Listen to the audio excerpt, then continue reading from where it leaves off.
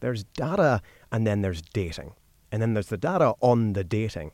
Specifically, data that shows the number of people using mobile dating apps is down by almost 14% this year.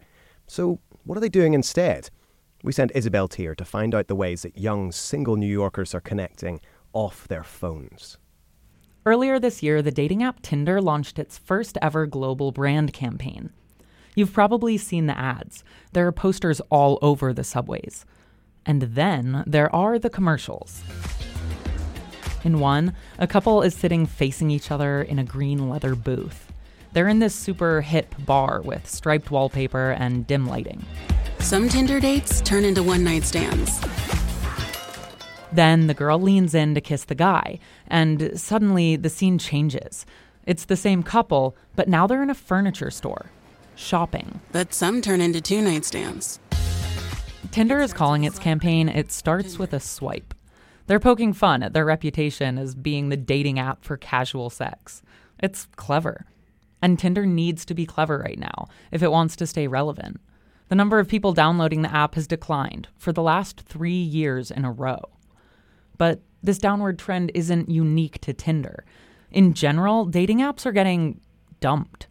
Data shows that American usage of dating apps has declined by almost 14% since last year. And it looks like women are leading this charge. A report from Sensor Tower shows that the top dating apps in the US, like Tinder, Bumble, and Hinge, all saw a year-over-year decrease in the number of female user downloads, which analysts say is bad news for the apps long term. But it's good news for 26-year-old Victoria Van Ness. Hi, my name is Victoria Van Ness. I am the founder of Amber, a members-only social club for eligible singles in New York City. Van Ness founded Amber as a way to get young people back to connecting with each other in person.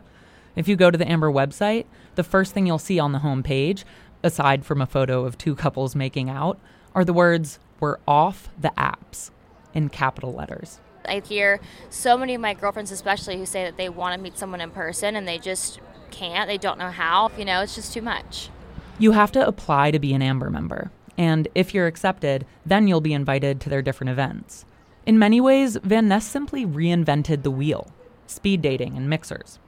But she made it cool again, something exclusive, where a singles mixer is known as a slow burn party. And one of those meditation sound bowls is used to signal the end of your speed date, which, by the way, is happening in some sexy cocktail lounge.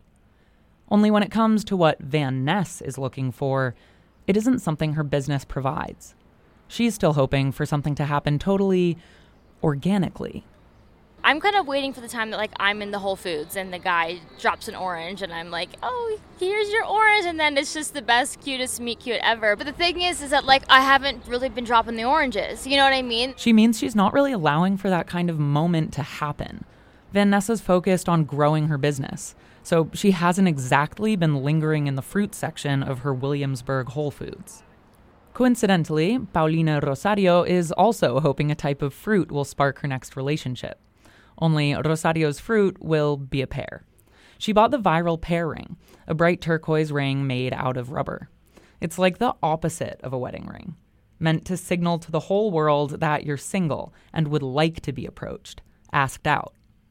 I was born and raised in Mexico City.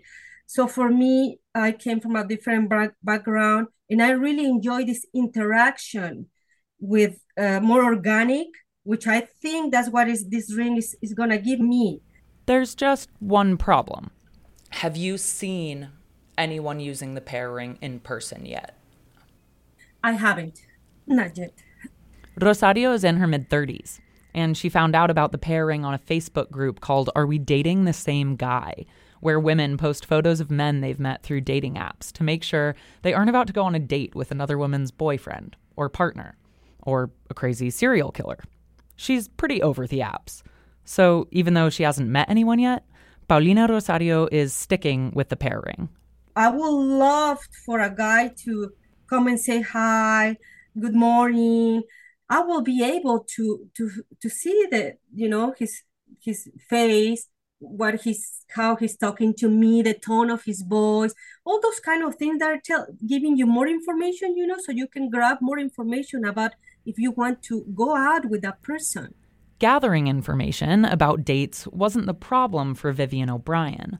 Her problem was that the guys she was meeting on the apps had no interests. There was just kind of a deluge of people, none of whom really knew what they were looking for, and it had just kind of felt like their phones had become their hobby.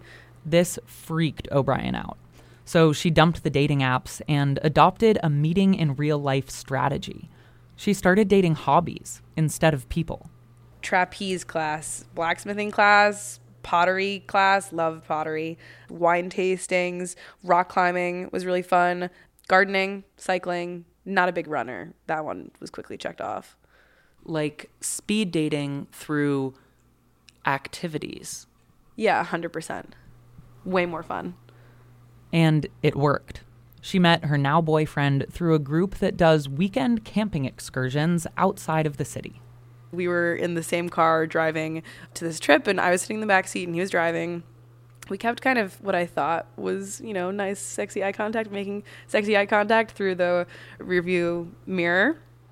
Later that night, she helped him cook dinner for the whole camping trip. They've been together ever since, which is encouraging news for someone like Garrett Coleman. Coleman is 32, single, and a member of Amber, the singles social club from earlier. He's also quit dating apps. The amount of energy you're spending in your phone and time on your phone is not, the effort is not worth what's coming from it. Like Vivian O'Brien, he saves his energy and his eye contact for other spaces. I will say running on the West Side Highway, if you really want to make some scandalous eye contact, that's the place you want to be. Eager to witness this scandalous eye contact strategy in action, I made plans to meet Coleman on the West Side Highway. But he stood me up.